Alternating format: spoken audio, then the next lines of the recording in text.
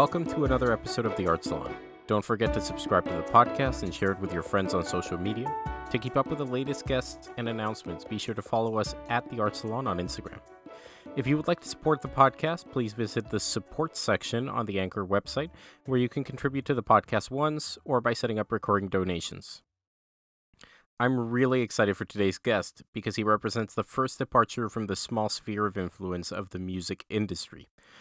José María Barrero is currently Assistant Professor of Finance at the Instituto Tecnológico Autónomo de México in the Business School. This is one of the leading higher education institutions of Mexico. I met José María in 4th grade back in Colombia. At the time, he was the class valedictorian. This is what we would go on to perceive at Mass from kindergarten to 12th grade. In the 14 years at school, his spot at the top of the class never changed. This feat he would repeat at the University of Pennsylvania and later at Stanford. What I once mistook for a bookish personality, I came to accept with time as one of the biggest examples of perseverance and tenacity. In the episode, we discuss one of José's latest achievements, his paper, COVID-19 is Also Reallocation Shock, which appeared on July 2020 and was written with Nick Bloom and Stephen J. Davis. The paper dealing with precisely that, reallocation shock caused by the pandemic, was mentioned in the Washington Post, Marketplace, The Economist 1, The Economist 2, Forbes, The New York Times, Bloomberg, MNI, and The Economist 3 special report. He has a slew of upcoming articles, which I hope will get published soon, and he's starting a promising career that I will look at with glee. I'm an incredibly lucky individual who has been blessed with a group of 5 friends, which despite the nearly 2 decades of growth, our diverging professions, and the sprawling distances between our homes, has remained as close as when we met. These 5 people are my superiors in every shape and form. They are more intelligent, more prosperous, more fascinating, and infinitely wiser than I. It is due to this imbalance that I have grown. I would recommend to anyone listening that you surround yourself with people infinitely better than yourself. It is in the presence of those who know more than yourself that growth is possible. I have always sought to be surrounded by people outside my area of expertise. The insights to be gained by people with other sensibilities and professions can vastly improve one's own view of the world. In the subject of the arts, one salient thing was sadly left out from this conversation. Briefly after I ended the recording, we continued talking about the changes the arts would be facing in the 21st century, which has begun its ascent. José said, I can understand why the third trumpet in an orchestra is seeing this situation and is paralyzed and says, well, I guess I'll just wait it out and see what happens. But what the fuck are the CEOs thinking? At this point, they should be basically throwing shit at the walls to see what sticks. I can only answer, I'm not sure what they're thinking, but I am sure that people who were too afraid to dip their toe in the water before will not jump in now.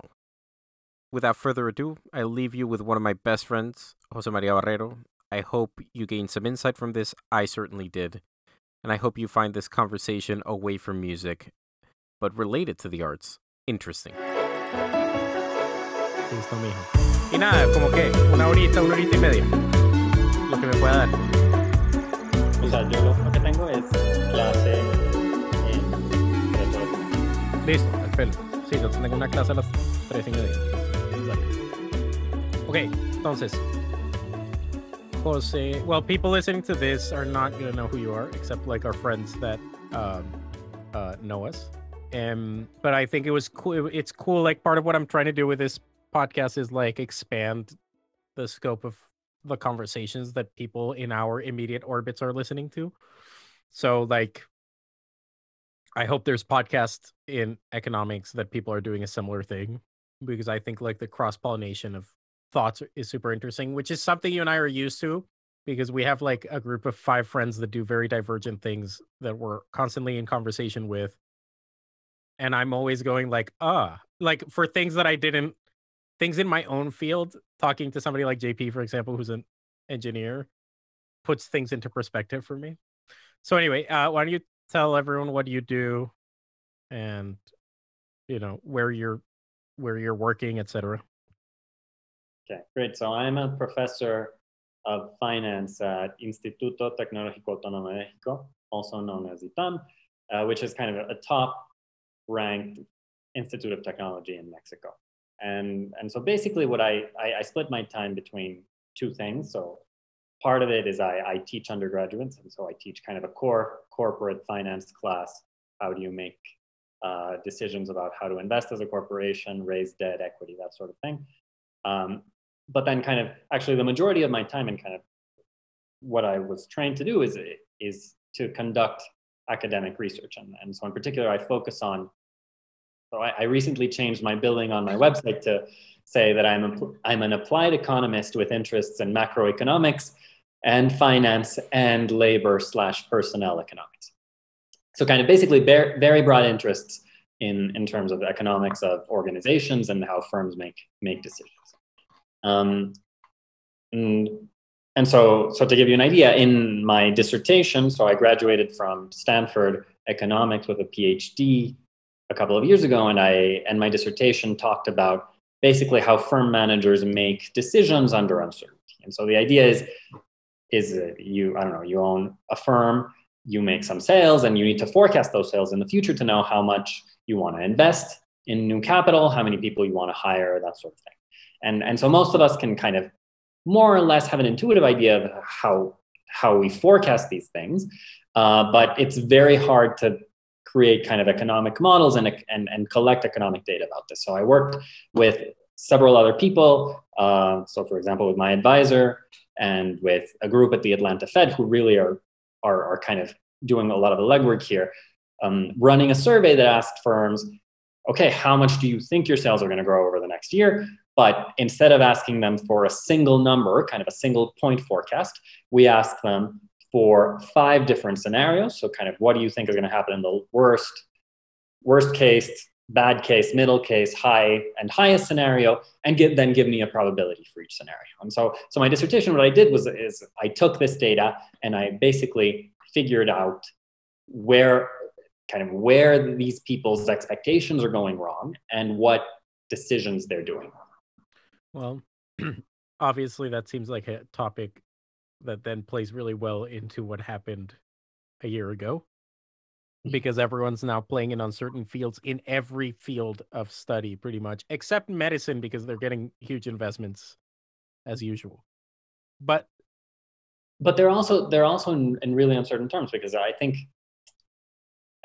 in March, April, at the beginning of the pandemic, it wasn't clear how hospitals exactly should respond to kind of the surge of sick people that they were receiving. And so one of the things that has happened over the past 9-10 months is they've learned how to do this. But kind of in March, they didn't know exactly how to treat people. They didn't know how many of them were going to need oxygen and how many were going to need ventilators. And so these sorts of forecasts are also applicable there. Yeah. And then you wrote a paper not that recently anymore. What was it, like 6 months ago? Yeah, so this was kind of in the late spring, early summer. Basically, and so the title of the paper and sorry, I'm going to interrupt for a second. The reason I'm bringing up this paper is because, so I'll just give you a little background of what's happening in the music industry, which I'm sure you can predict evidently what's going on. The entertainment industry is somewhat surviving, but not really, right? Because concerts are gone, even in especially in large venues.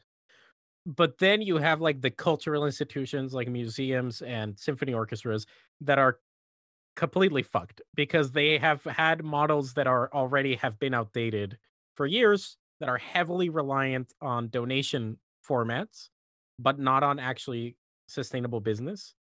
And there's no end in sight as to when they can resume what they do. So there's like, and they're also not proposing anything new. So I think why I find your paper interesting is twofold. First, there's a lot of trained musicians that are going to be forced to leave that profession, whether they know it or not right now, which is an interesting part of your paper. But the other interesting part of your paper is, and maybe it's not in your paper, but that might be linked to it.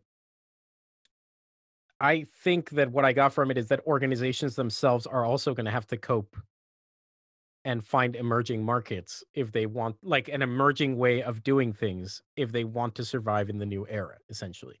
And it's not a clear path what that looks like. So talk to me about that paper. Yeah, so absolutely. So the title of the paper, and I think your example with the entertainment industry is a very good example. So it's not usually the example I think about, but it's very it fits perfectly. The title of the paper is COVID-19 is also a reallocation shock, and so also because we all know it's a very negative hit on the economy, but what we argue is that it's a shock that is kind of forcing the economy to change the way it does things.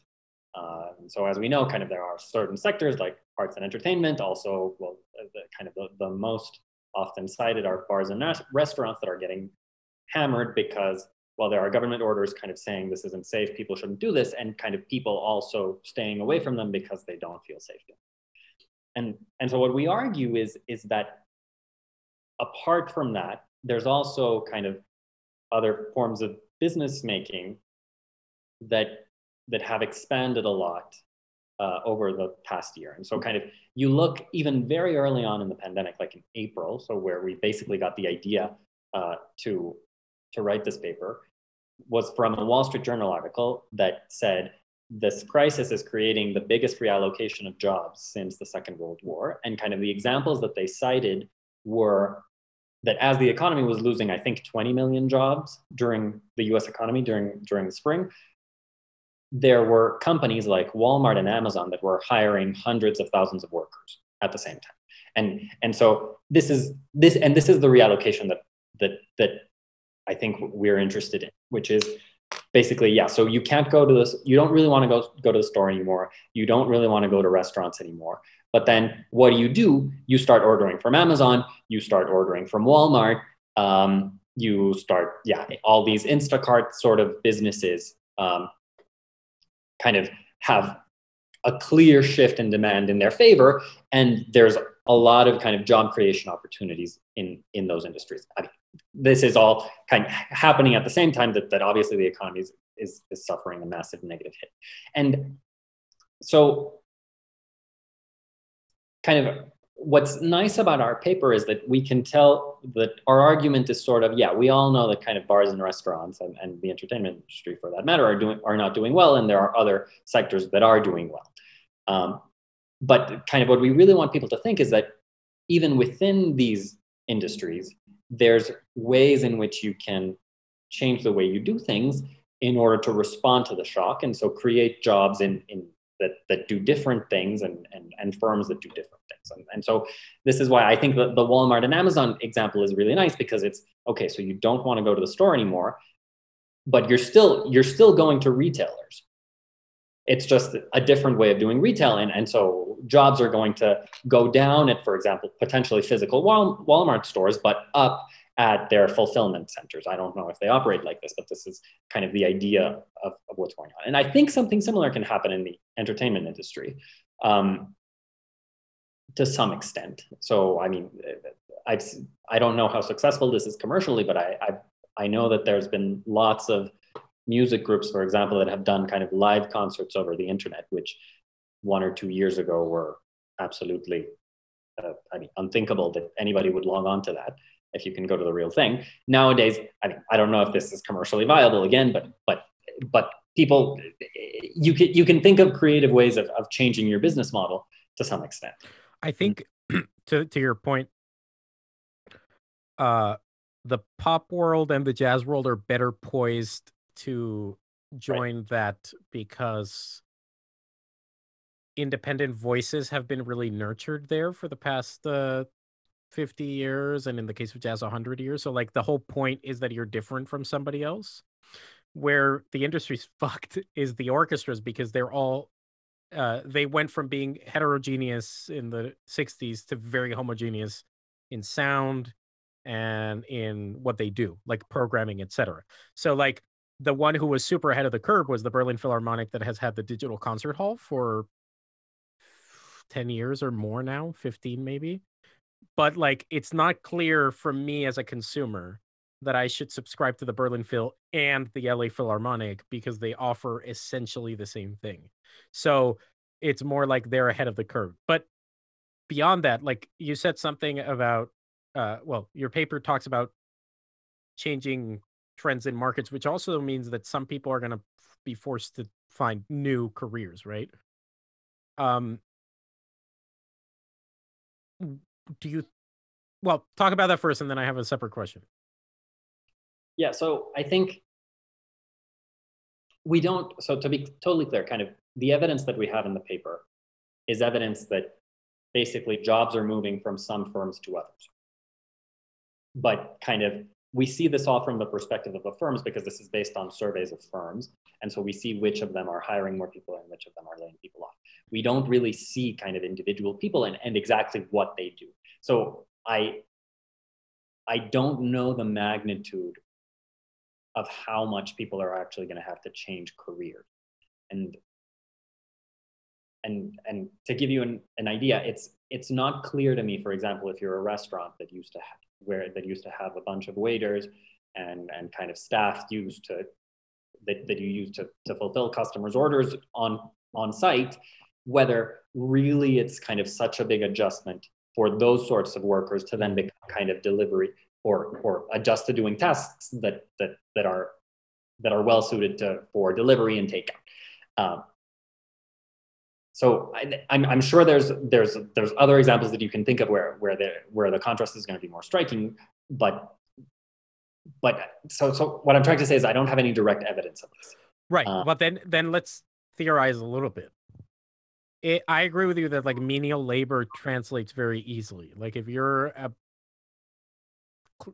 bagging clerk at a local supermarket and you then go to a large chain supermarket, you can still be a bagger, right?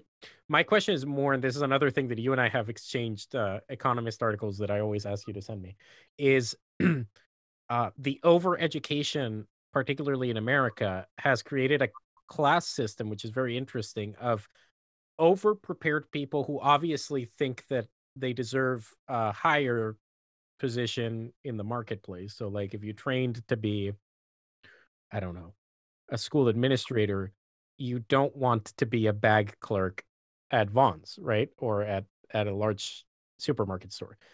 So you don't want to be a teacher for that matter. Or you don't want to be a teacher for that matter. So the question becomes, do all of us that are overtrained also have to consider ourselves pieces in that chessboard of shifting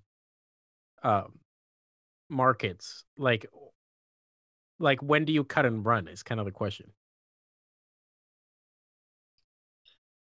So that's a good question. I don't have a lot of evidence on this, but my sense is that this crisis has really not affected people with white collar jobs very much. And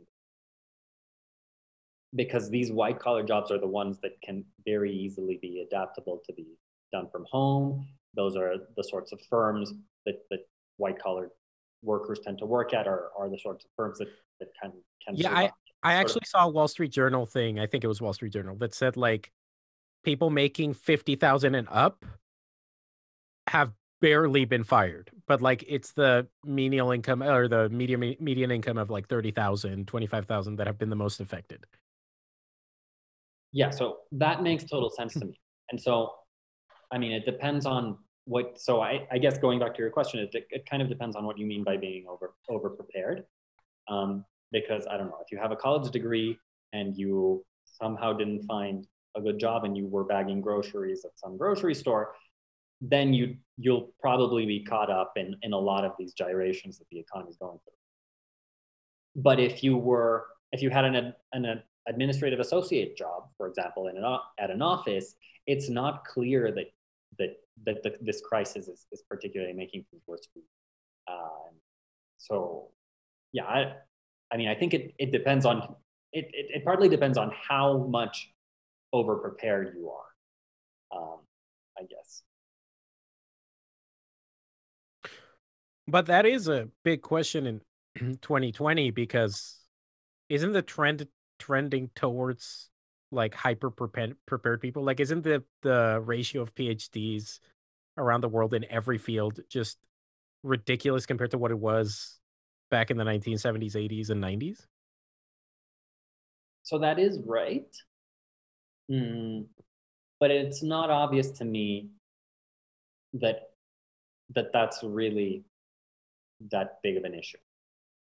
And so what I'm trying to say is there's kind of studies, and some by my advisor, for example, in the past couple of years, saying that kind of basically ideas are getting harder to find.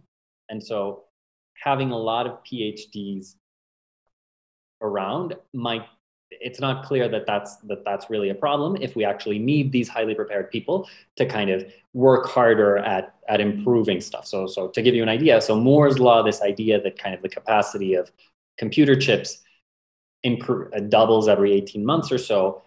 So that's been constant for decades now.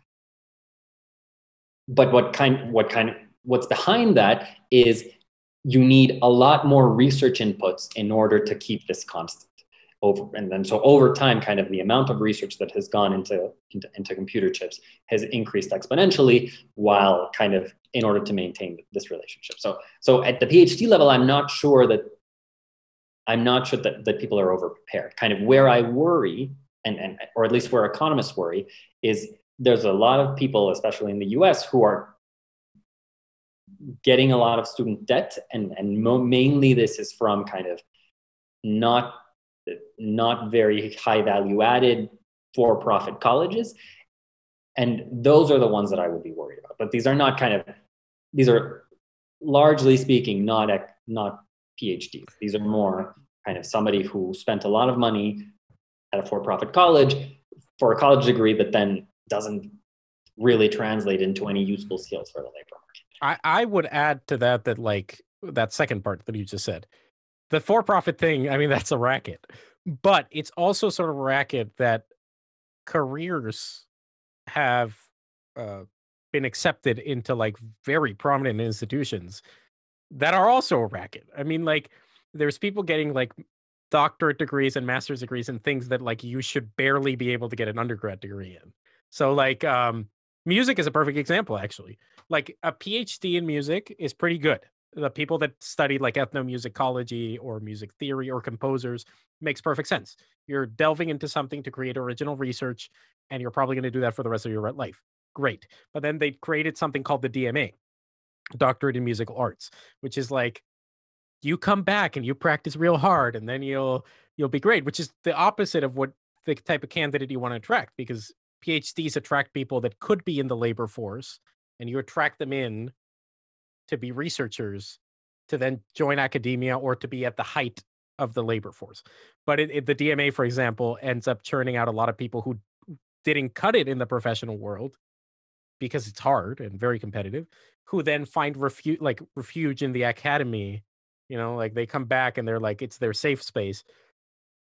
And that's not really creating a more competent person during those 4 years, because the competent people got a job when they were 18, you know, the super competent. So there's fields like music, but I'm thinking of other fields that are even worse, like some of the sociology fields, or, you know, gender studies. Like, do you need a doctorate in gender studies? Probably not.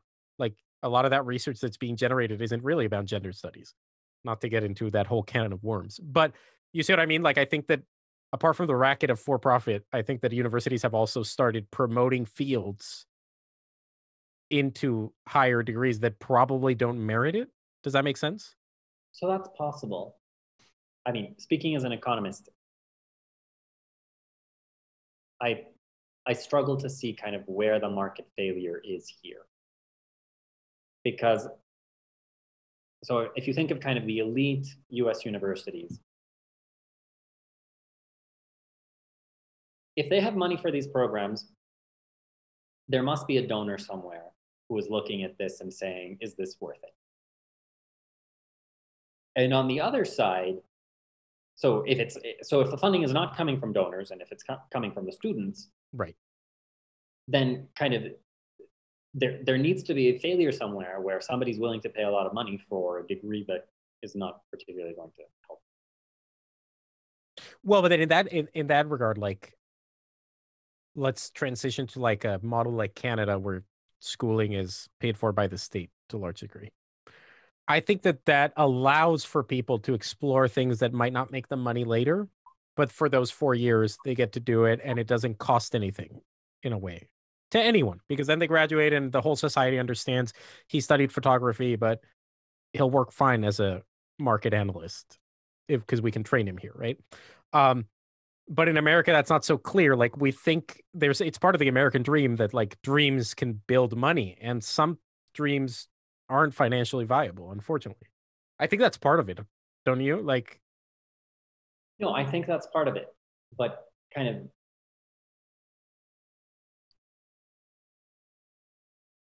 I don't know. They're kind of like, to use the word that you used a while ago. There has to be a racket somewhere, and there has to be someone somewhere who knows that they're basically ripping people off in and continuing to do this in order for this dynamic to be sustainable. Because kind of in a perfectly kind of, if everybody responded to incentives and we all had perfect information, which we obviously don't, kind of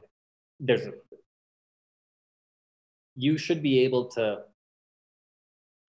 see, okay, if this photography program is right there, it costs this much money, but what are the results that they have given over the past, I don't know, 10, 20 years? Do they actually create photographers, or does everybody end up in kind of a relatively low paid administrative job somewhere that is not your dream? And so if everybody's kind of rational, then they should look at that and say, hey, I'm not going to pay this much money. So maybe, I guess I'm trying to find kind of the market failure or the friction here. And part of it might be what you say, which is kind of this cultural idea that you need to follow your dreams no matter what. Maybe. And that creates the space for these universities to, or these institutions to kind of essentially rip off people. Maybe. I'm not, maybe that cultural aspect is important. I hadn't really thought about that. I mean, I didn't expect for us to go down this road, but yeah, I mean, I think the cultural aspect is part of it, but also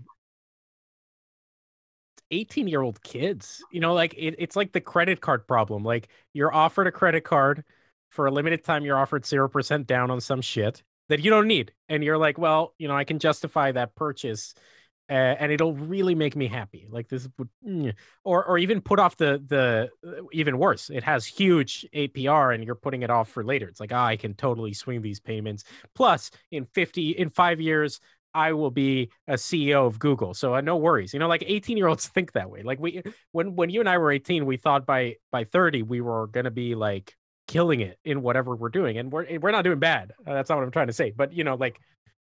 Our perceptions are different when we're 18. And no, I think right. So I'm kind of trying to see your side of the argument, because I think coming at this as an economist, I would have started enumerating kind of documented behavioral biases, like a lot of what you already said. So you don't have perfect information. You think you overestimate how you're going to do relative to the median or the average, etc. And but I think there's also potentially a question of how ingrained is this into you by a culture where in every single movie that you look at it on Netflix, the protagonist braces through their troubles and they succeed at the end. So maybe that's an important part of why this is coming up. I don't know. Now I'm just looking into into possibilities of how we landed here, because you said like from an economic point of view, you don't know. There's clearly a racket, but you can't find it. I wouldn't say that I can't find it. I'd say that it's hard to rigorously figure out right where kind of the economic frictions are. Yes. And which are the ones that really matter. Yes. I do think a big one though, and we already hit on it with like the loans that are kind of predatory. The other part that happened in America when these loans became federal, which was not that long ago. I mean, I think that up until like the 80s, you can still find people that could pay for their college really with a part-time job, right? Within a couple of years. That's kind of a pipe dream now. Like if you graduate now from a top school and you incur debt, let's assume you didn't get any scholarship. You're graduating with $200,000 to $300,000. The debt, that's like a significant amount to have in your 20s. So I think part of it is like when the state decided to give these loans out because they're state guaranteed, it also encouraged universities to overreach in a way that they didn't used to. Like this is also something that's hard for you and me to see through, because fortunately for us, we went to pretty reputable universities. I mean, you went to UPenn and then Stanford. Like, no shit, those are the cream of the crop in economics. Like, of course. And I went to McGill, which had a pretty great music department, and then I went to CalArts, which, even though it's collapsing, has a reputable thing of creatives. But we've always been in touch with like higher end institutions, right? So it's hard for us to see this, but like I sometimes wonder, like, is it responsible for every university in America to offer a PhD in economics? I know that not all of them do, but there's a lot that do. Because in the end, they really can't offer you what Stanford did. So you're creating kind of a pyramid scheme system where, like, in this pyramid scheme system, people at the higher end institutions are probably going to be the ones that get paid out first from the pyramid scheme, right? And then down trickled until there's nothing. So do you think that might be part of the problem? Like, overtraining, but not at the same level, or, even if at the same level, they don't mean the same thing. You know what I mean? Yeah, so I think it depends. And by the way, this whole education economics is not really my expertise. My sense is that for a lot of degrees, this isn't a big issue because, so in particular for PhDs, you typically get funded. So I can tell you for economics, the typical thing is you get funded. And if you don't have funding, you typically don't make it past the second year because so there's a lot of schools that historically had kind of conditional funding in after your second year if you did well in the first year. So where I see more the issue is again with kind of a lot of for-profit institutions that potentially give you degrees that are not very useful and then actually charge you money. Yeah, I don't know. It's a difficult issue, but this whole student loan thing is I think it's been rightly in the news recently because it is a big issue for the economy. But some of the proposals out there are controversial, and they're controversial because they're very regressive, actually. Oh, tell me about that. That'll be super interesting, actually. Because everyone I know, by the way, the reason I'm asking, I don't know what do you think about it? Most people I know in the music field they don't have that many friends outside of the music field. It's actually kind of shocking. And we are not the most educated to be talking about certain things that seem good on paper. Like, if somebody says, let's pardon all student debt, nobody looks at the bottom line because nobody's an expert in the subject, for example. So I want to hear, like, what you're talking about student debt in the news recently. What do you mean by a lot of the policies that are being talked about seem regressive? Yeah, so to a lot of economists, this idea that we should do a blanket reduction in student debt for everyone is kind of a crazy idea because a lot of the people who have the most debt are some of the people who are the best educated and have the highest earning power. So, for example, people who went to medical school, people who went to law school, they are amongst, so those individuals have the biggest amounts of debt because they did a lot of education and kind of, and are in high earning occupations now. So, I mean, some of the proposals that people talk about that I've heard of is expanding, for example, this, I forget the name, but anyway, there these policies that you don't have to repay your student debt until you start earning an income or until you earn above a certain amount of income. So that would be a lot more progressive, for example. But anyway, I think, so what is pretty clear to me is that this blanket, let's just cancel all student debt is, I mean, it's one, very expensive, and two, you're benefiting the people who have the highest capacity to pay that debt the most, because a doctor might have, I don't know, hundreds of thousands of dollars in student debt.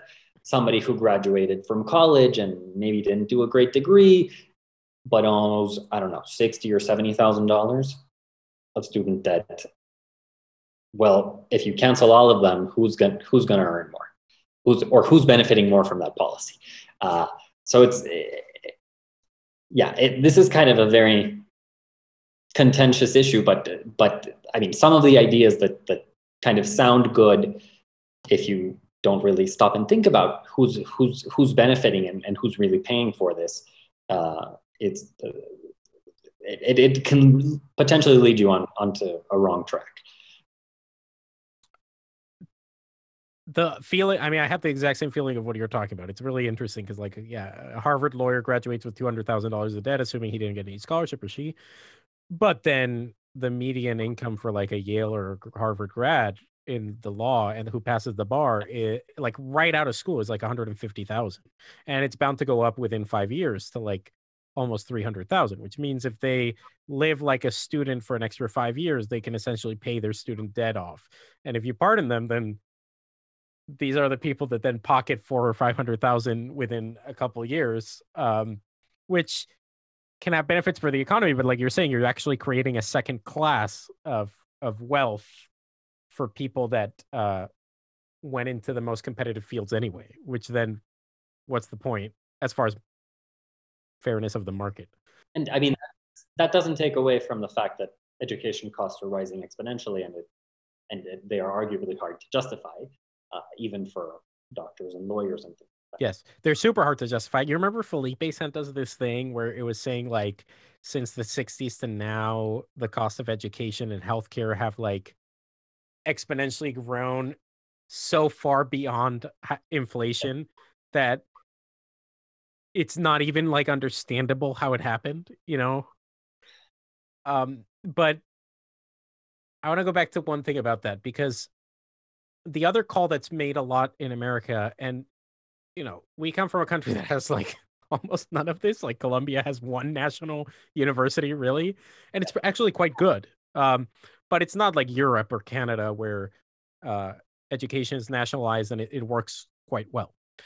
But the part that they don't tell you about Canadian and European education systems is that they're terrifically more brutal. They're so brutal in their admission policy. It might seem like Harvard is brutal in its admission policy because it admits 6%. But Europeans are in some ways more brutal because if like by age 18, you can't prove the basic skills to, for example, enter an engineering program, you're not going to be an engineer. They're like, no, state funds are not going to go to train you to be an engineer. Oh, well, it's my dream. It's like, sorry, you didn't get into the 5 schools in Germany that teach engineering. No engineer for you. Come back in a year if you want, take a year on your own, do whatever you want. But we're not paying to train people from zero. Whereas in America, because there's so much supply, people are allowed to go into things, and maybe that's a good thing, at not the top levels. Does that make sense? So I think one of the caveats, if the state is going to pay for things, or if we collectively with our taxes are going to pay for an absolution of student debt, I've always thought that one of the demands has to be that then people aren't allowed to train in whatever they want unless they prove a certain competence in what is needed by age 18 or 20. Yeah, no. So I think how I see this is in 2 ways. One, my sense is in Europe, in continental Europe in particular. So the UK is, I think, a little bit more similar to the US in this regard. In continental Europe, my sense is a lot fewer people actually go to 4-year colleges or kind of formal colleges. And kind of the alternative is, it's not like if you didn't go to college, people will look down upon you. And there's also trade schools. So like, and yeah, exactly. There's trade schools, there's vocational training, et cetera, et cetera. And maybe like the part of it is that America has mixed the two. So like vocational careers are mixed into the university in America, where in Europe, vocational and trade schools are separate from academic programs. Yeah, no, but kind of in the US and the UK, for many decades, there's been this idea that we should get more people to go to 4-year colleges and get more people. And so basically the share of people with a 4-year college degree has been going up for decades. Mm-hmm. It's not clear that this expansion has had as much value added as people think. And kind of part of the reason is so a lot of people justify this based on the fact that college graduates have historically earned much better than non-college graduates. What's not so the problem is this is what we call in economics an identification problem. You don't know what is the cause and what is the effect. So it could be that going to college makes you more prepared for the labor force, or it could be that the people who have a good high school education and have better innate skills go to college and then do better. And so they can basically take advantage of that college, and because they already have those skills. So so there's a confluence of these two things, and it could be that we're just creating schools that don't have a lot of value added, or that really, in order to take advantage of that value added, you have to have skills that you all before going to college, and so this expansion isn't so useful potentially. And kind of coupled with this, the other thing in America, and so here I'm piggybacking on what I know a little bit about education economics, is that in the US, there's really a market for higher education, which there isn't in other advanced economies. In the sense of, in the US, there's a lot of diversity of the sorts of institutions that you can go to get a higher education. You can go to your community college, you can go to state universities, you can go to your elite state universities, you can go to private for-profit, private non-profit, and they really do compete for students. So we all complain, or we think that high schoolers are too stressed nowadays with their college applications, but this is basically what universities want. They want the students to compete amongst themselves to get in, or I should say that differently. The universities are competing amongst themselves for the best students. And it's a real arms race that is having, we won't talk about this here, but it's having horrendous effects on social developmental health of high schoolers. So like a lot of the hysteria we see with like everything politically correct now is actually sort of not these kids' fault. They've been overprotected, and because their schedules are so overworked in order to reach that arms race of getting into Stanford, which used to be easier 20 years ago and way easier 40 years ago. So it all has a horrible effect. But I want to go back like to what you said. Like in America, education means something a little different than it does in other parts of the world. I have a feeling like education, like you said, is like an aspirational expense in America, which it's not in other parts of the world. Like you said, I think in Europe, nobody looks down upon the dude whose family has been a owner of a vineyard for 150 years or 200 years. And it's like, what are you going to do with your life? I'm going to be a vintner, like my dad and granddad and great granddad, or I make shoes. That's what my family does. Or, if they want to be artists, a lot of them don't go to school. Like in Europe, art and music are not part of the university typically. Their conservatory system is outside of the university with no academic rigor of the same nature. But here it's like totally vocational. I mean, it's still said. I mean, you still see it a lot in our era. Like, oh, I'm the first graduate in my family. And it's like, okay.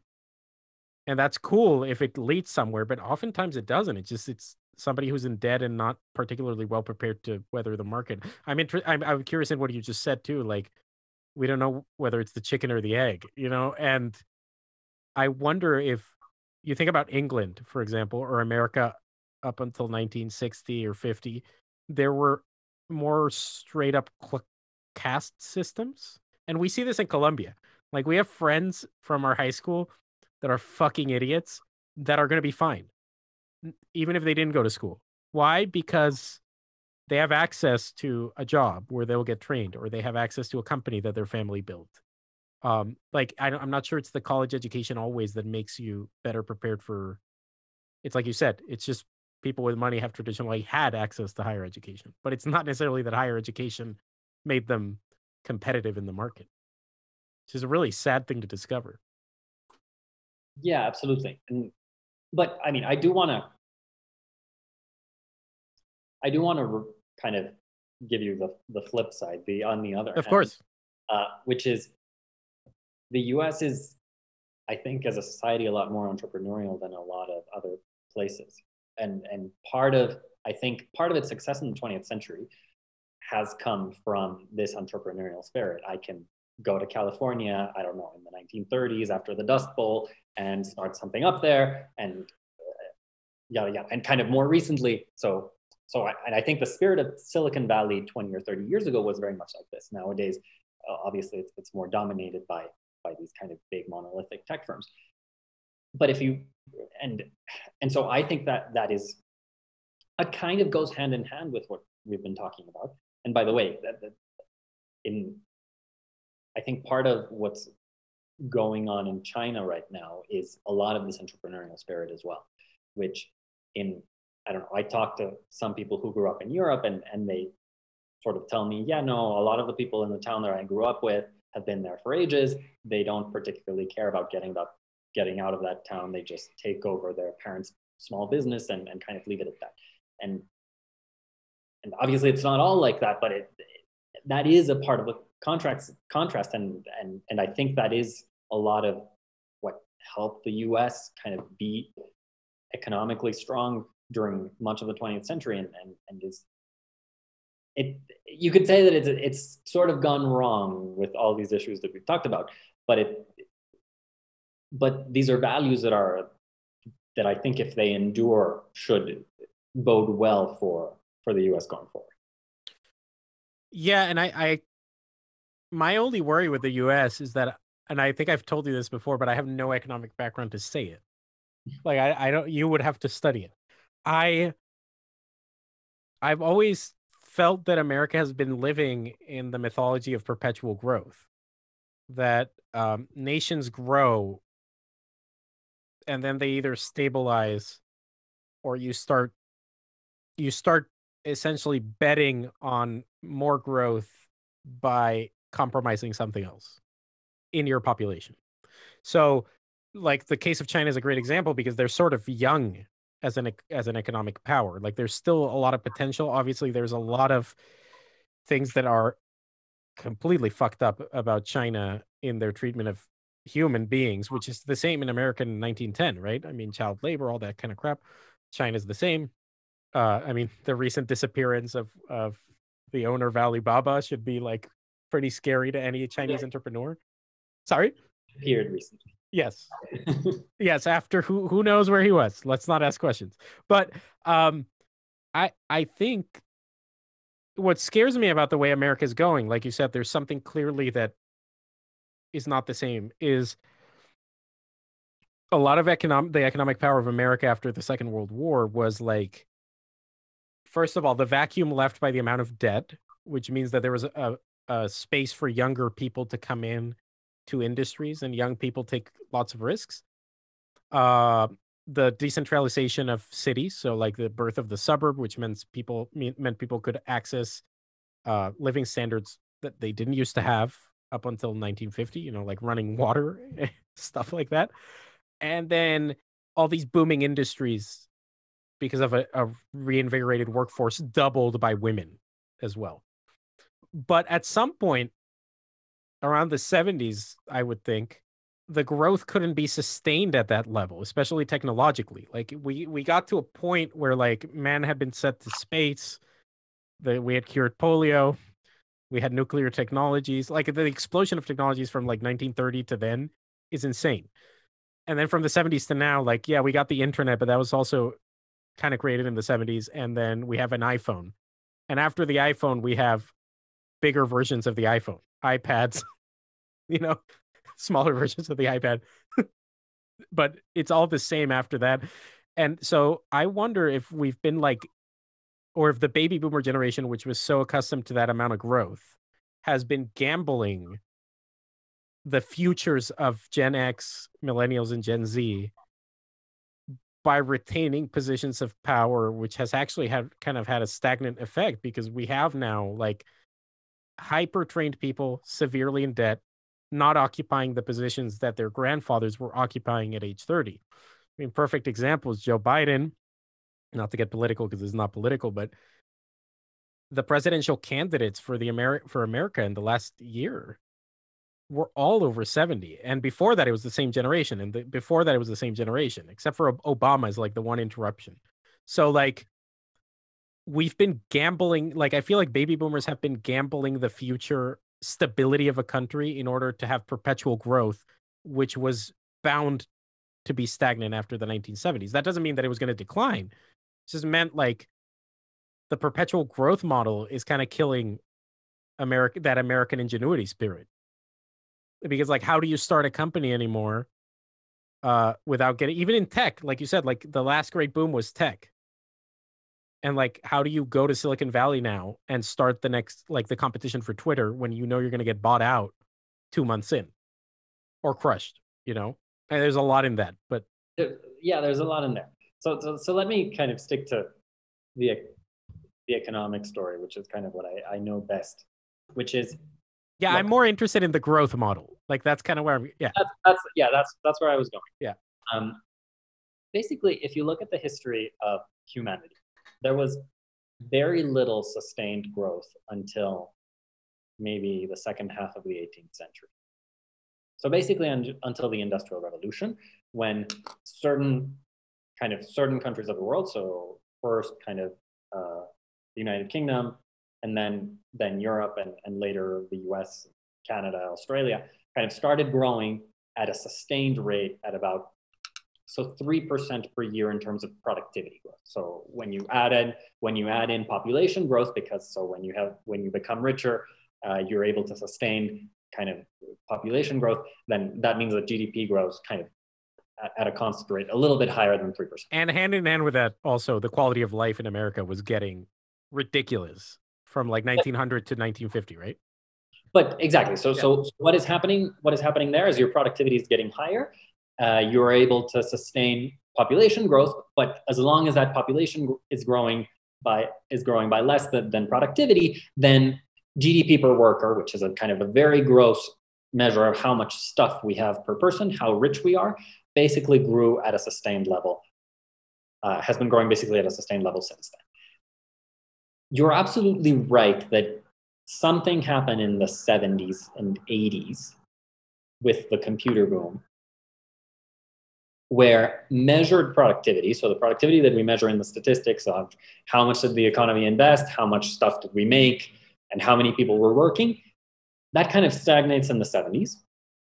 Then in the 90s, with the dot-com boom, it accelerates again. But kind of and I saw a picture of this on Twitter this week. What's kind of amazing is since the financial crisis of 2008, measured productivity has been basically stagnant.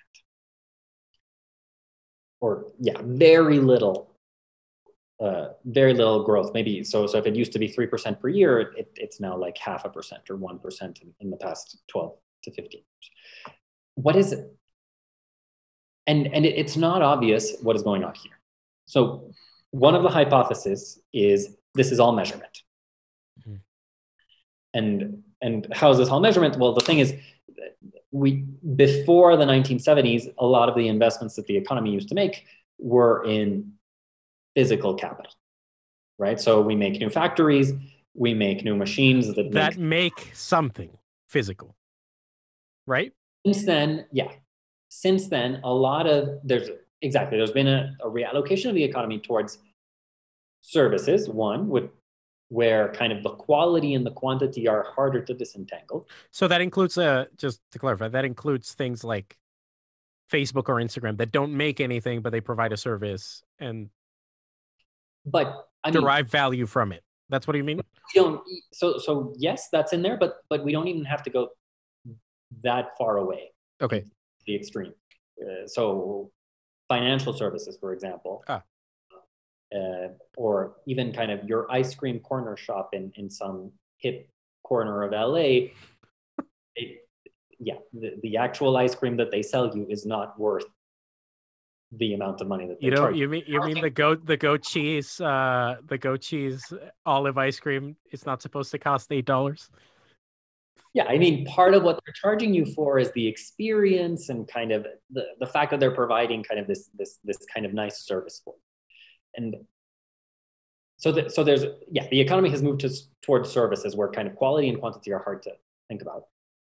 And the other thing is a lot of the investments have become actually intangible. And so kind of at one extreme are the tech companies where, I mean, sure, they have buildings, but their most valuable pieces of their most valuable productive inputs are kind of their coders' knowledge, so the human capital embedded in their employees, and kind of the proprietary stuff like the algorithms that they use to sell ads and that sort of stuff.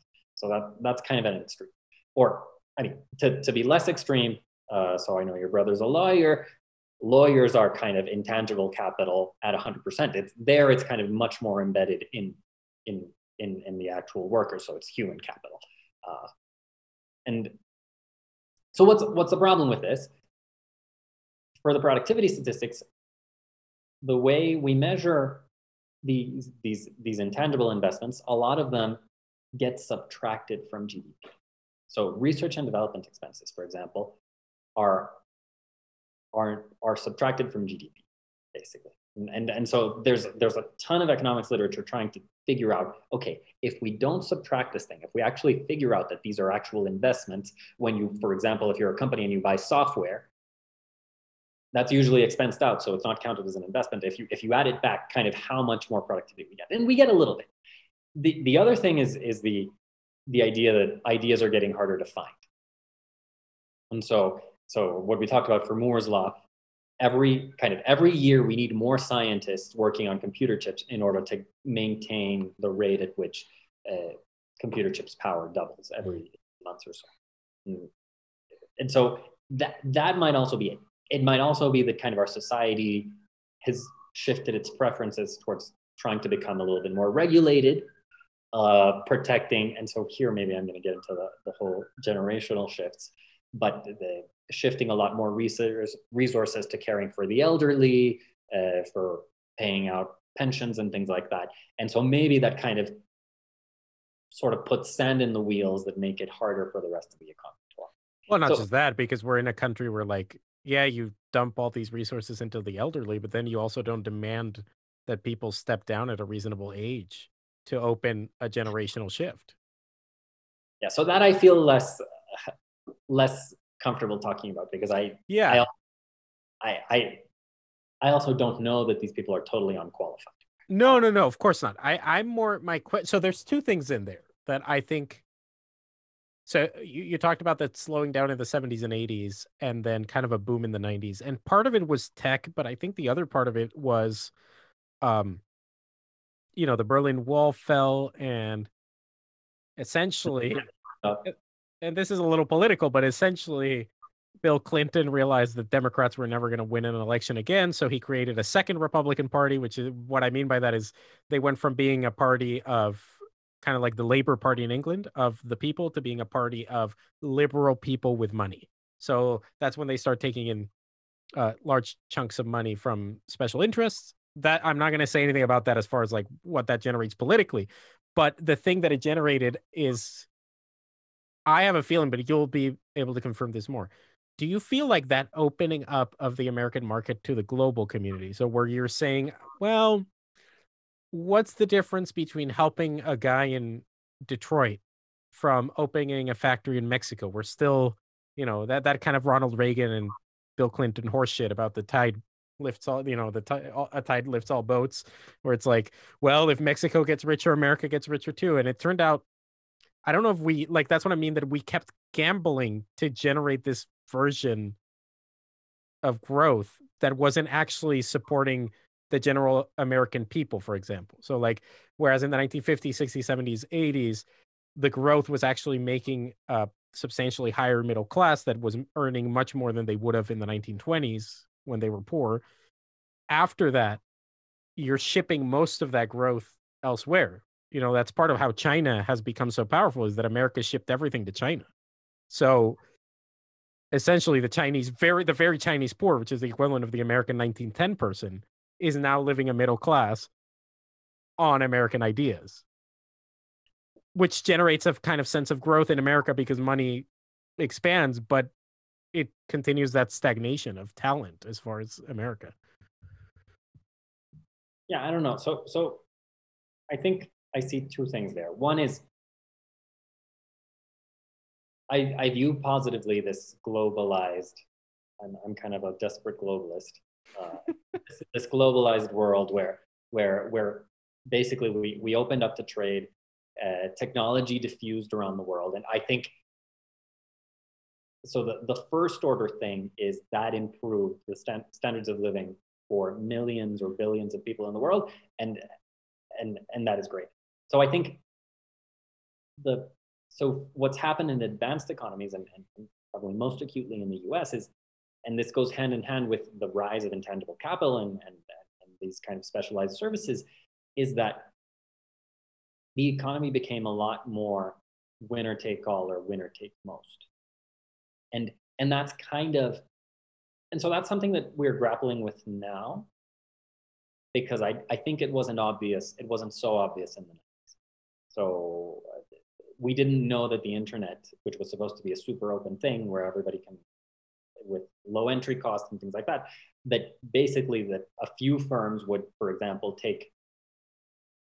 be able to get this huge economies of scope and huge economies of scale, just because they started off with a particularly good algorithm. So for example, in the case of Google. But kind of the same dynamic, so we see it in the tech firms, but we see it elsewhere too, because if you think about yourself, if you were a super neurosurgeon or heart surgeon in the 1960s or 1970s, okay, you worked at the Mayo Clinic. But nowadays that you have technology, you can do much, much better, because you can connect with people around the world, and you can, and so you can get patients from around the world and travel. And so, and I think that has also benefited the world, because your great neurosurgeon can now help a lot more people. But the thing is, it's a winner take most dynamic that I think wasn't obvious 30 or 40 years ago.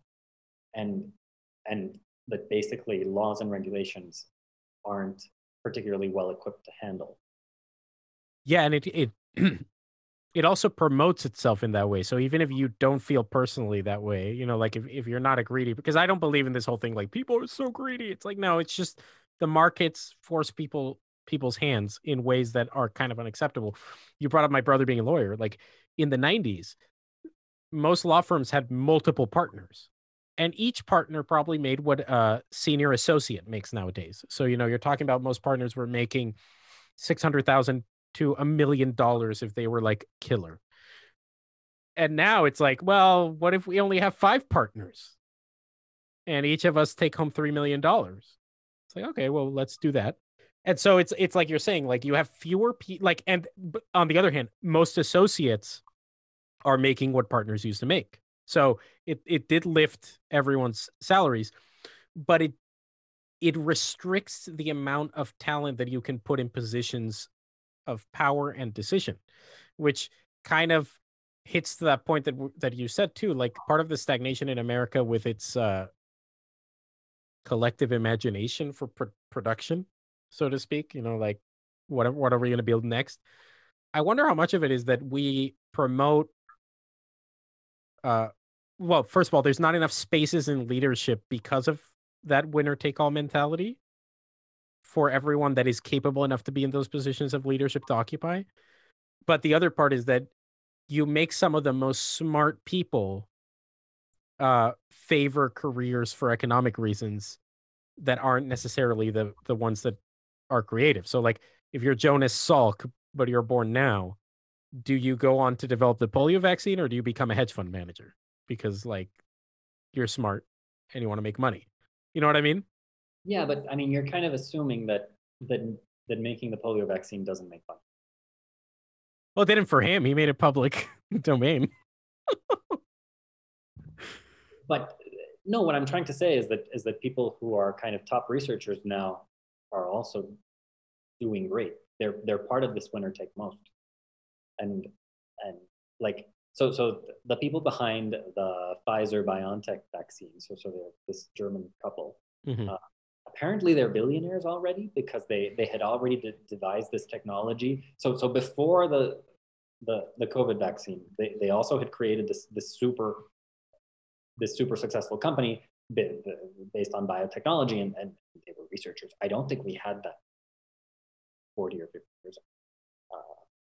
And again, kind of this world of intangible capital is very winner take most, and you see this kind of everywhere. So actually, there's a paper in economics that I think is very, very interesting, which is about how a large share of the top 1% in the U.S. is the top 1% of income is actually earned through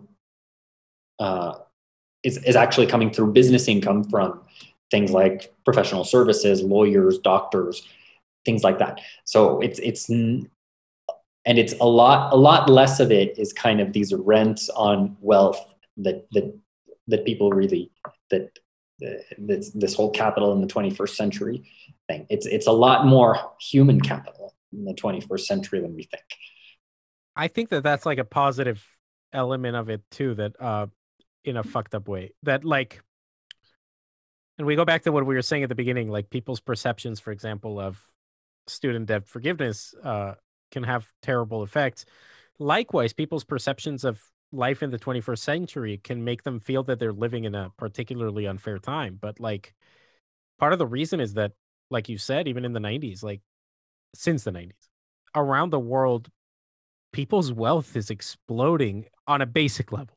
You know what I mean? Like there's parts of Colombia when we were kids that it was like going back to the Middle Ages, that it's not like it's magnificent now, but there might be some running water, you know? And so it's like we're living in a time where, like, even though we think we're poor in America, we're still probably richer than some of the richest people in the 1920s. Here's a statistic that'll freak you out.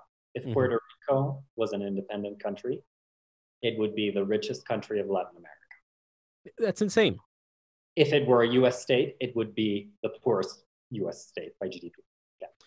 Yeah, but even without like money, like let's just think about like services and goods and a quality of life. Like if I resurrect, let's think of a good one. That fucker, the Vanderbilt who built the Biltmore estate. Do you know about this? It was the largest private house in America in the 1910s, 20s. And it had the things that at the time was like, what the fuck? You know, he had a heated pool and bathrooms in every room with hot water. That was like the thing. And heated floors in some of his rooms. That's like standard in almost every new middle class home, you know, especially the hot water has been standard from. So what I'm trying to say too is like, yes, we see the hyper rich, but also like the quality of life of the average median American is insane compared to what their great grandparents would have had technologically and whatever. Yeah, I mean, I think so. There are controversies there because it's not. So health standards, for example, in the past 20 years, I think have been stagnant or if any progressed. And so that is a big issue. So right. Isn't mortality rate in America getting lower? Yeah. So I think overall mortality is really affected, for example, by the opioid addiction epidemic. But if we look at something more basic, like maternal mortality or infant mortality, Western Europe keeps going up and the US is kind of stagnant or maybe even regressing. Which is a little scary. It is. And so I think part of the discontents in American society in the past 10, 20 years, a lot of them have to do with the fact that sure, kind of the average is stagnating, but the winner take most part of the economy, they are not. And so this is creating some of these culture wars that have arisen and that are, I think, less pronounced in other countries where things have evolved more equal. The flip side of that is again, the US has been able to retain its technological and economic position above, say, in comparison with Western Europe, partly because it has fostered this winner take most dynamic. Well, that's where we go back a little bit to what we were talking about that scares me about like America reaching kind of a stagnant growth period, 70s, 80s, then 90s, tech boom, whatever. But I do still believe like there's something that could explode for them. So I go back to like quality of life. Americans have gotten used to quality of life getting better, and now it's stagnant. And now they're also seeing that the productive jobs and productive growth is not even just not allowed to stay stagnant, but is not even favored to be stagnant. So like if you start a small company, like let's say I start a gym, I still have to see it on a perpetual growth model. Like it's not encouraged that I have a business that's responsible, not in America. It wouldn't survive. You know what I mean? Like Felipe, you and I talk about this a lot. Like airlines, for example, for years they've been playing gambling games, and then the pandemic happened, and they had no reserves. And I was like, well, how can a business that makes this much a year have no reserves? Well, because they're not encouraged to. They're encouraged to like gamble for more growth. And so I guess what I'm trying to hit at is like, is there a principle in economics where like a nation is supposed to be happy with its like stagnation because it's still so much wealth a year? Or is that just not how the economy operates ever? So that's not really how we think about things. How we think about things is if you can make things better, people will like it, and you will try to make them better. So what I think part of the reckoning with COVID is going to be that we've just realized that the world is a lot riskier than it used to be. And so I saw papers written around the same time as mine, in kind of April of 2020, arguing that basically if everybody internalizes what we just saw, and we realize that every 100 years or so there's an event of this magnitude, mm-hmm. then we are going to become more, then basically businesses and people are going to become more cautious, and so that'll mean that they invest less, they save more for a rainy day, and the economy at the end of the day is smaller. So I think the question is how much of that internalization is really going to happen. And because there is a danger, and I think airlines are an extreme example of this, where firms and people just say, oh yeah, the risk is there, but who cares? The government is going to bail me out anyway. And so maybe as a society, that's what's going to happen. I hope not. Yeah, I think it's a distinct possibility. Yeah, I think America for some time has been operating under, I think Gore Vidal is the one that coined this, but he used to say, capital socialism for the rich and free market enterprise for the poor, which is like, if you acquire debt as a personal thing, it's your personal responsibility. But if you, the airline, gambles, it's up to the people to rescue you. And it's an imbalance that it's not practical for society in some ways. But I'm interested in like what you said to me is like, how do you feel about that? Like finding a place where, so architects do this all the time. For example, here in LA, there's a huge ass ditch in the LA River, and that river is dry as hell. And there's been people that say, well, can't I build a building here? Turns out that was built by architects for what they call the 100-year flood. Every 100 years, there's an event where it rains a ton and the LA River overflows. So they built it so that presumably it won't overflow enough that it will cause damage. Now, it never rains and we don't see it. But when that thing comes, we're all going to be happy that the architects put it in place that way. Do you think it's favorable that if we were to find kind of a less growth, but more like preparedness for eventualities as business people in general? Or is that not desirable? No, I think that is desirable, because I think, and so this kind of goes back to my dissertation. My dissertation is about, one of the findings is that basically people underestimate the risk that there is in the world. And so if you're a firm manager, you're always overreacting to whatever the world threw at you this morning. And in some sense, that is kind of what has happened over the past year. Nobody thought this was going to happen, so there were no stockpiles of PPE. We had no idea that we need to ask people to wear masks. We had no idea that airlines needed cash around, yada, yada, yada. It's, so I think it would be so in economic terms, the desirable thing in order to optimize the use of resources is to recognize the risks and be prepared, and basically have a contingency for when they happen. If you ignore them, then you're kind of fucked.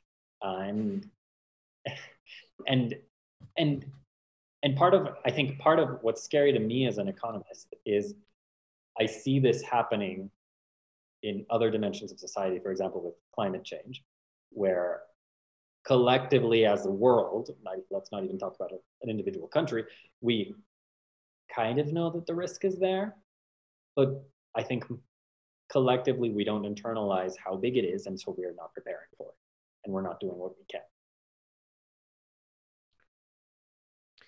Yeah, God, I try to remember I heard this once regarding climate change and technological growth, and exactly what you say, that we don't, I think it might have been Steven Pinker talking with Sam Harris at something, that they were talking about, like, we have such blind faith in humanity and their ability to solve problems that we don't account for true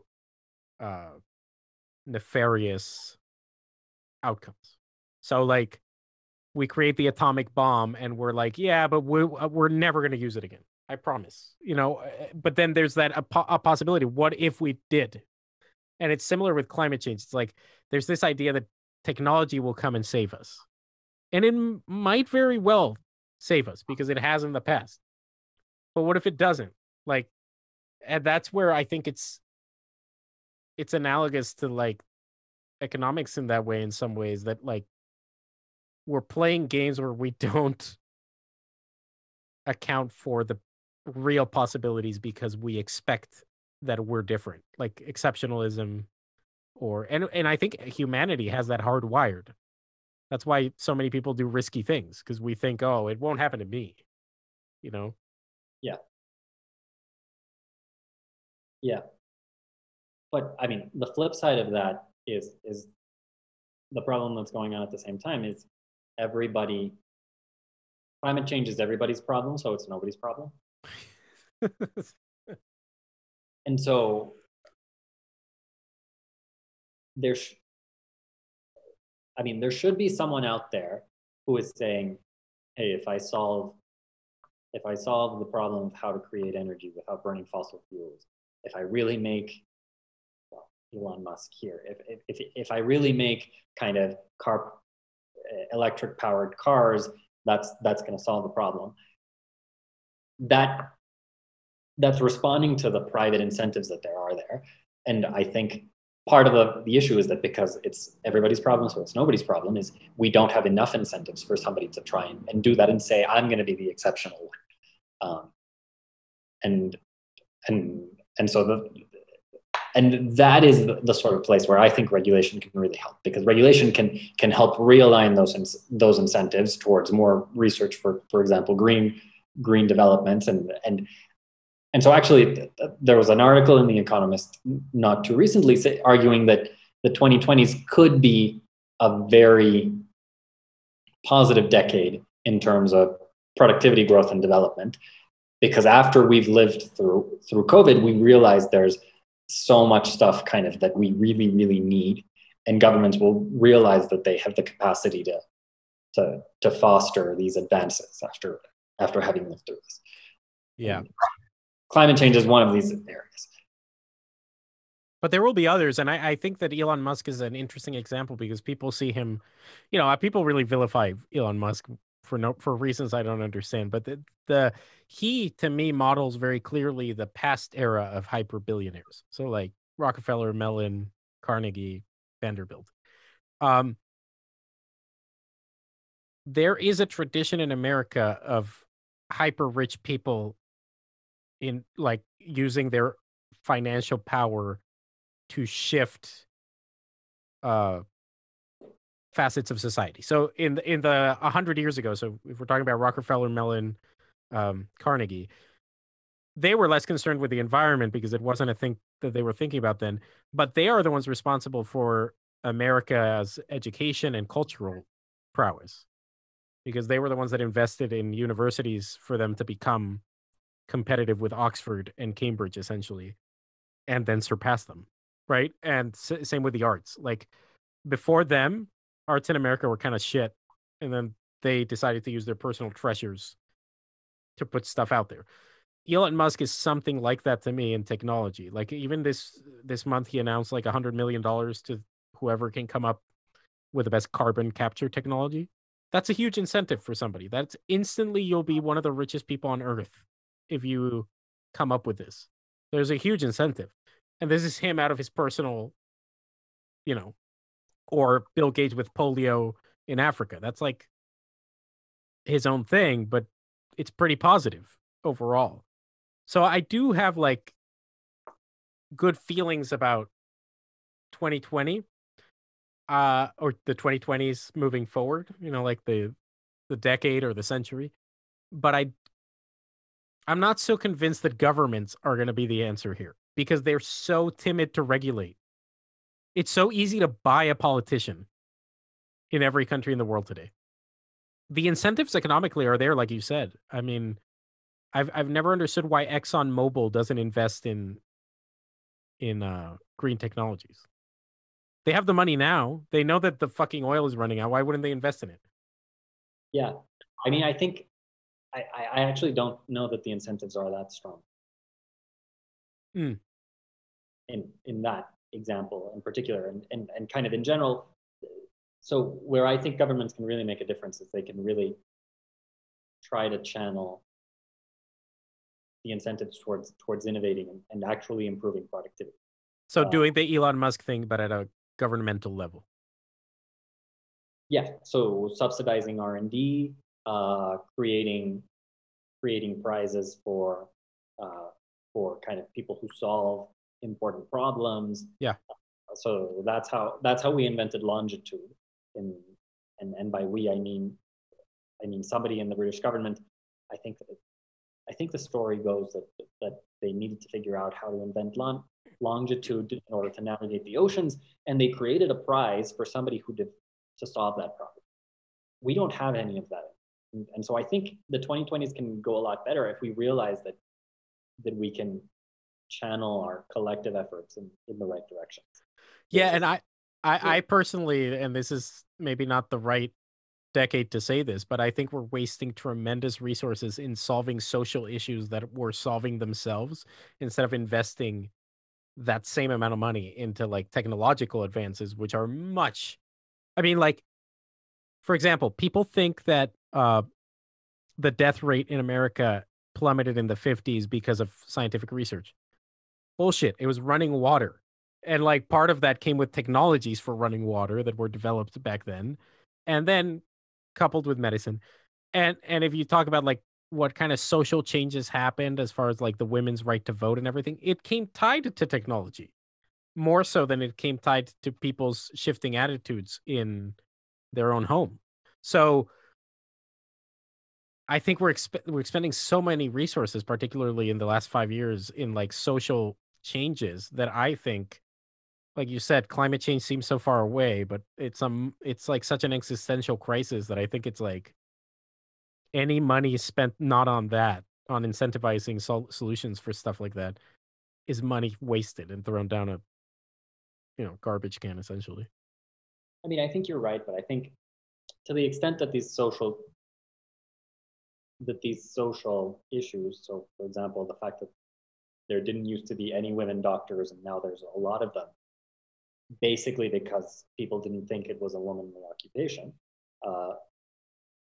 that also has economic consequences. And there are hidden incentives to really kind of basically tap that talent and reallocate it towards best uses. So I don't know, I have a lot of sympathy for these social changes that are really stemming from barriers that should not be there. I'm all for that, like especially from a legal point of view. I thought like but this because my family is like full of lawyers. I think like most advances in society come from litigation. As far as social advances come from litigation, then they come from voodoo. Like saying the right words doesn't end racism, but having policies where somebody can sue the state or their company if they get fucked over, that's much more powerful to me. But I digress on that. I'm with you that like these social changes need to happen. I'm just more that we shouldn't be investing millions and millions of dollars on something that's taking care of itself through law and litigation. So where I'm not convinced is that it's really taking care of itself. You don't think so? I mean, look, my biggest convincing factor of this is gay rights. Like, it took like 200 years to get Black people to be recognized in America as a person. And it took about 100-year battle for women's rights. And then it took like 30 years for gay rights. I'm not saying that these people weren't oppressed for hundreds of years. I'm just saying that's when the battle started, and it took about 30 years. And I think that these things get shorter and shorter because it's easier to use the tools that were used in the past from law for your own cause. So I'm not saying everything is perfect. I'm just saying these things can take care of themselves. It's easy money, that a problem that private money can fund. Hollywood can fund it. You can have something like Brokeback Mountain had a bigger effect on the way people perceived gay things than like Obama declaring that he was for gay marriage. You know what I mean? Yeah, I don't know. But I digress. Beyond whether we agree or not, I think that the incentives on innovation, it's something that I think America has been lacking in every field. I mean, I don't think innovation is necessarily incentivized, like you said, from things other than financial personal reasons. So like the incentives for you to start your own company in Silicon Valley and create Facebook are pretty huge. But the government isn't helping incentivize that, and institutions aren't helping incentivize, like, what do you call that? Innovation technologies or innovation in thinking of how to manage things. Yeah, I mean, I think that's always an area where we can do more. And to the extent that kind of these path-breaking innovations are getting harder to find, we basically need to redouble our efforts. Mm-hmm. And so there, I'm also a bit more optimistic because I think so. One thing that the U.S. still really has is the top universities in the world, basically. So and actually, this was truer 10 years ago, in my view, than it is now. But it's still the case that kind of the big places where research is being done and kind of that are pushing the frontiers of knowledge are overwhelmingly in the US. And so that is something that I think needs to be taken advantage of. In the sciences, math, you mean in STEM, basically. And also in the humanities. I'm not an expert on the humanities, but I would be confident to think that you would rather be a French literature expert at Stanford or Harvard than at your middle of the road university in Europe. Let's have this conversation again in 10 years. I don't know. My sense right now is that it's still the case. That yes. It's moving away. It's still the case. Here's where I put my bet. I bet you that the safety of knowledge that students are the safety of not knowledge, safety of safety from ideas that is being demanded on campuses for especially in the humanities and arts is going to have the effect of making those people significantly less competitive than in countries where they're not accepting this kind of thing. So what I mean is, and you see it at Stanford, you see it at Columbia, you see it at Harvard, there's a new student body that can't read Mark Twain. It's like, I can't do it. It's too triggering. I'm not going to do it. Those people are now becoming less competent at American literature than their counterpart at Oxford who is reading it, or for that matter, are becoming less competent than at the University of Chicago, where the president says we're going to have none of this. Like the curriculum's the curriculum. So right now, yes, you're right. America continues to be the most competitive educational place in the world. I suspect, my guess is it'll continue to be so in math, science, and technology. I will hedge my bets against America in the humanities and social sciences, starting now. No, I think that's possible. And so I actually agree with you that I think we should not avoid difficult conversations because they're difficult.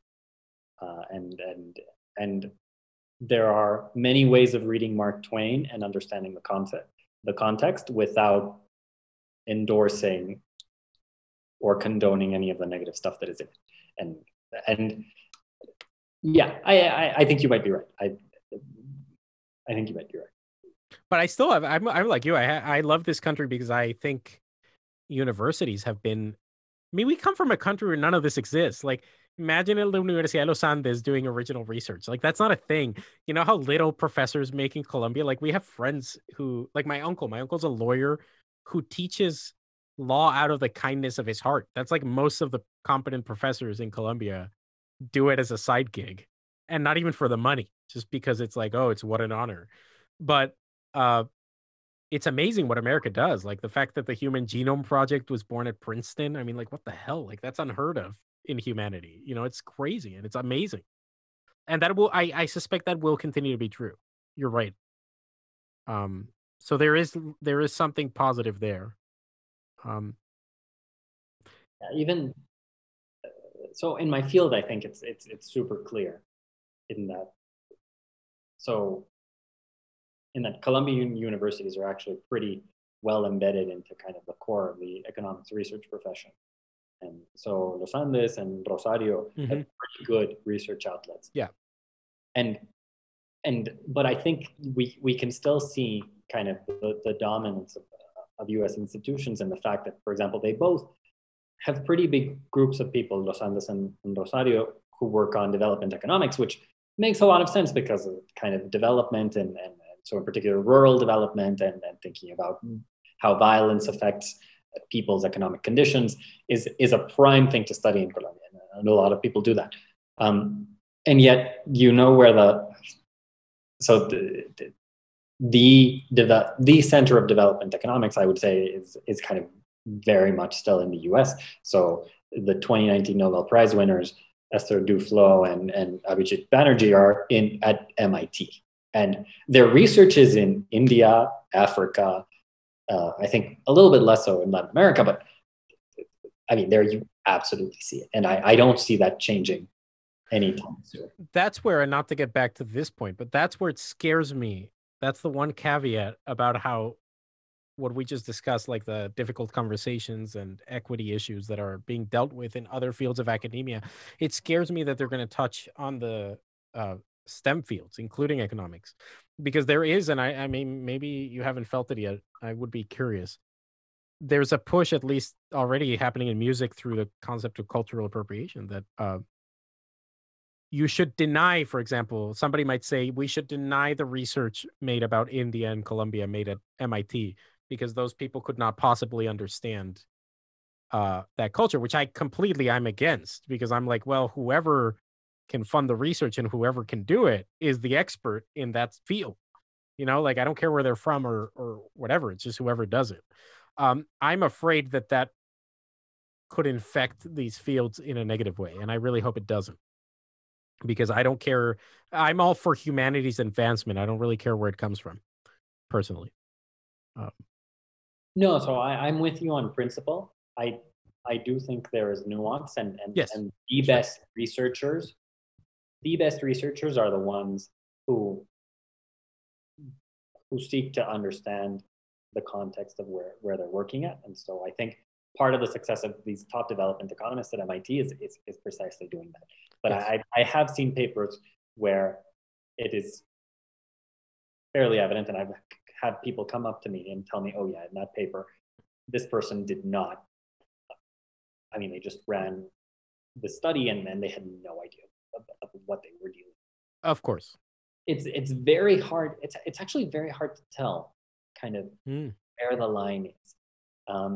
It's also, so actually in development economics, there are ethical dilemmas.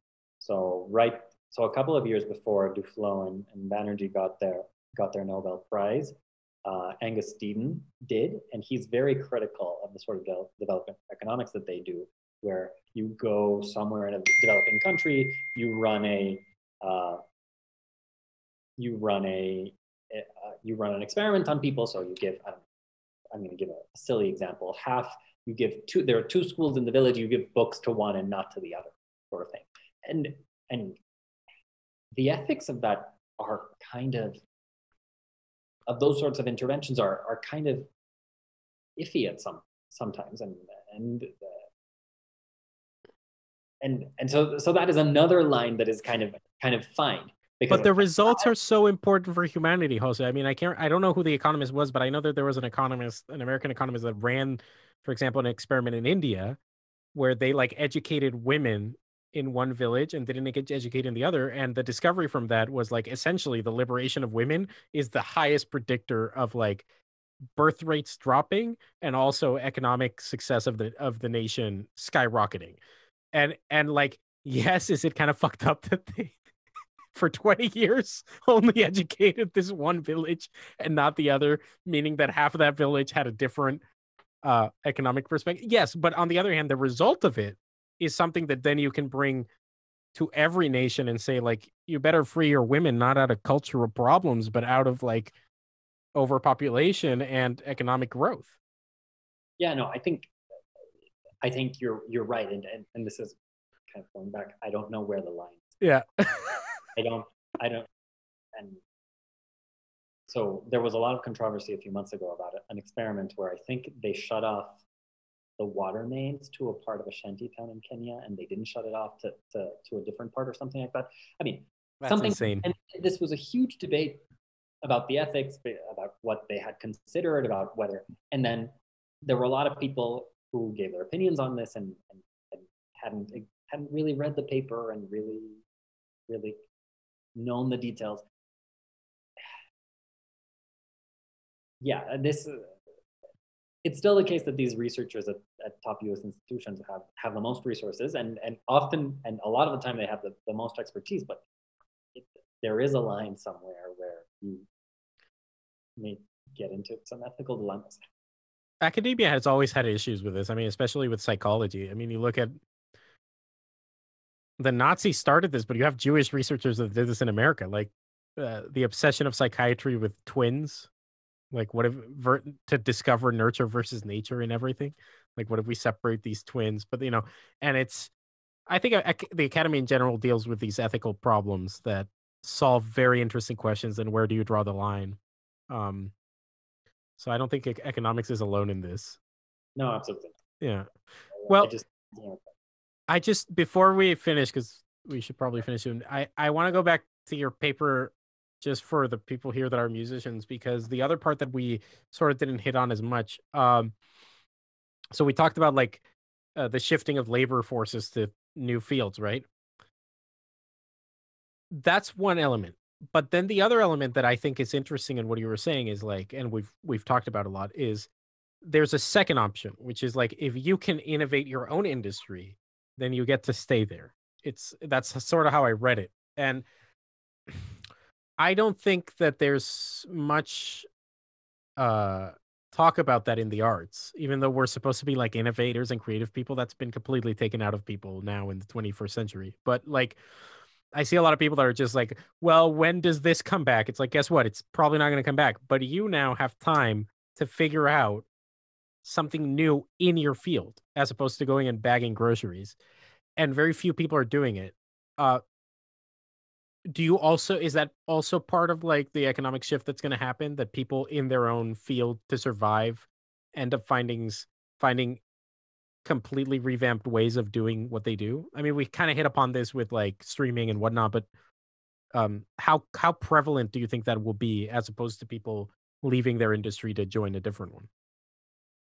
So I think that's going to be the predominant thing. Oh, really? So you think there's going to be more people innovating within their fields of study than exiting their fields of study?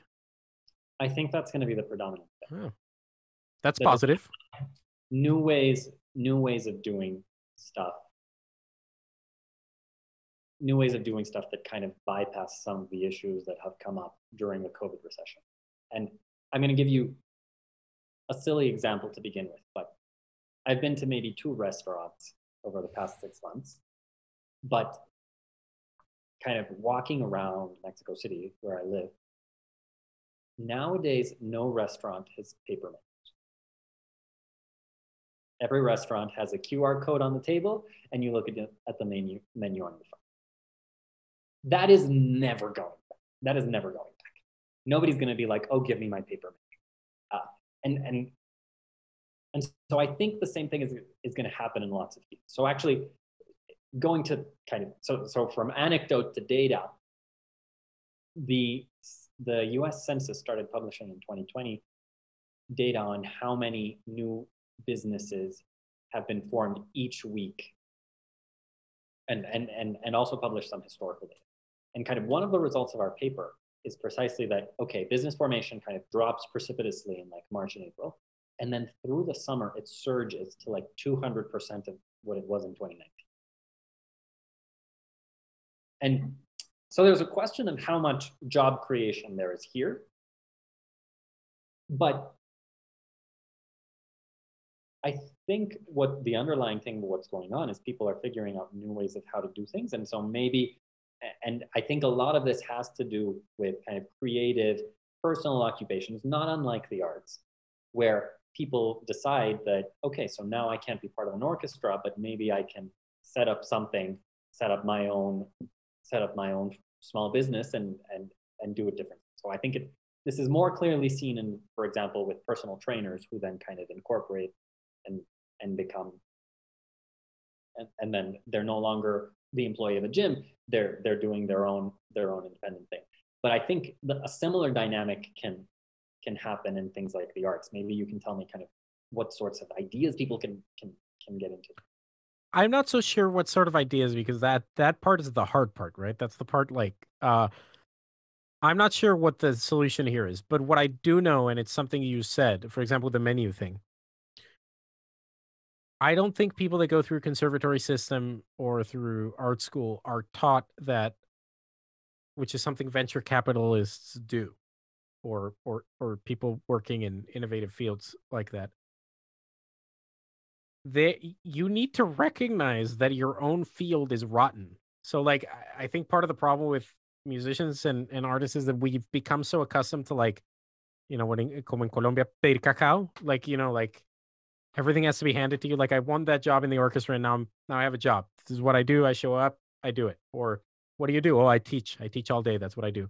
And we accept the rot of things that we find unacceptable. Like, oh, those hours are bad. Oh, nobody actually likes doing A, B, or C, and we still do it. What I get from this thing, I don't know what the ideas are that get people out of this, but what I do know is it starts with recognizing the parts of your industry that are unacceptable to you. That it's like, oh, if only I didn't have to do A, B, and how do I go from A to B? Or if only the concert goer could A, they would get a more fulfilling experience. So how do I do that for them?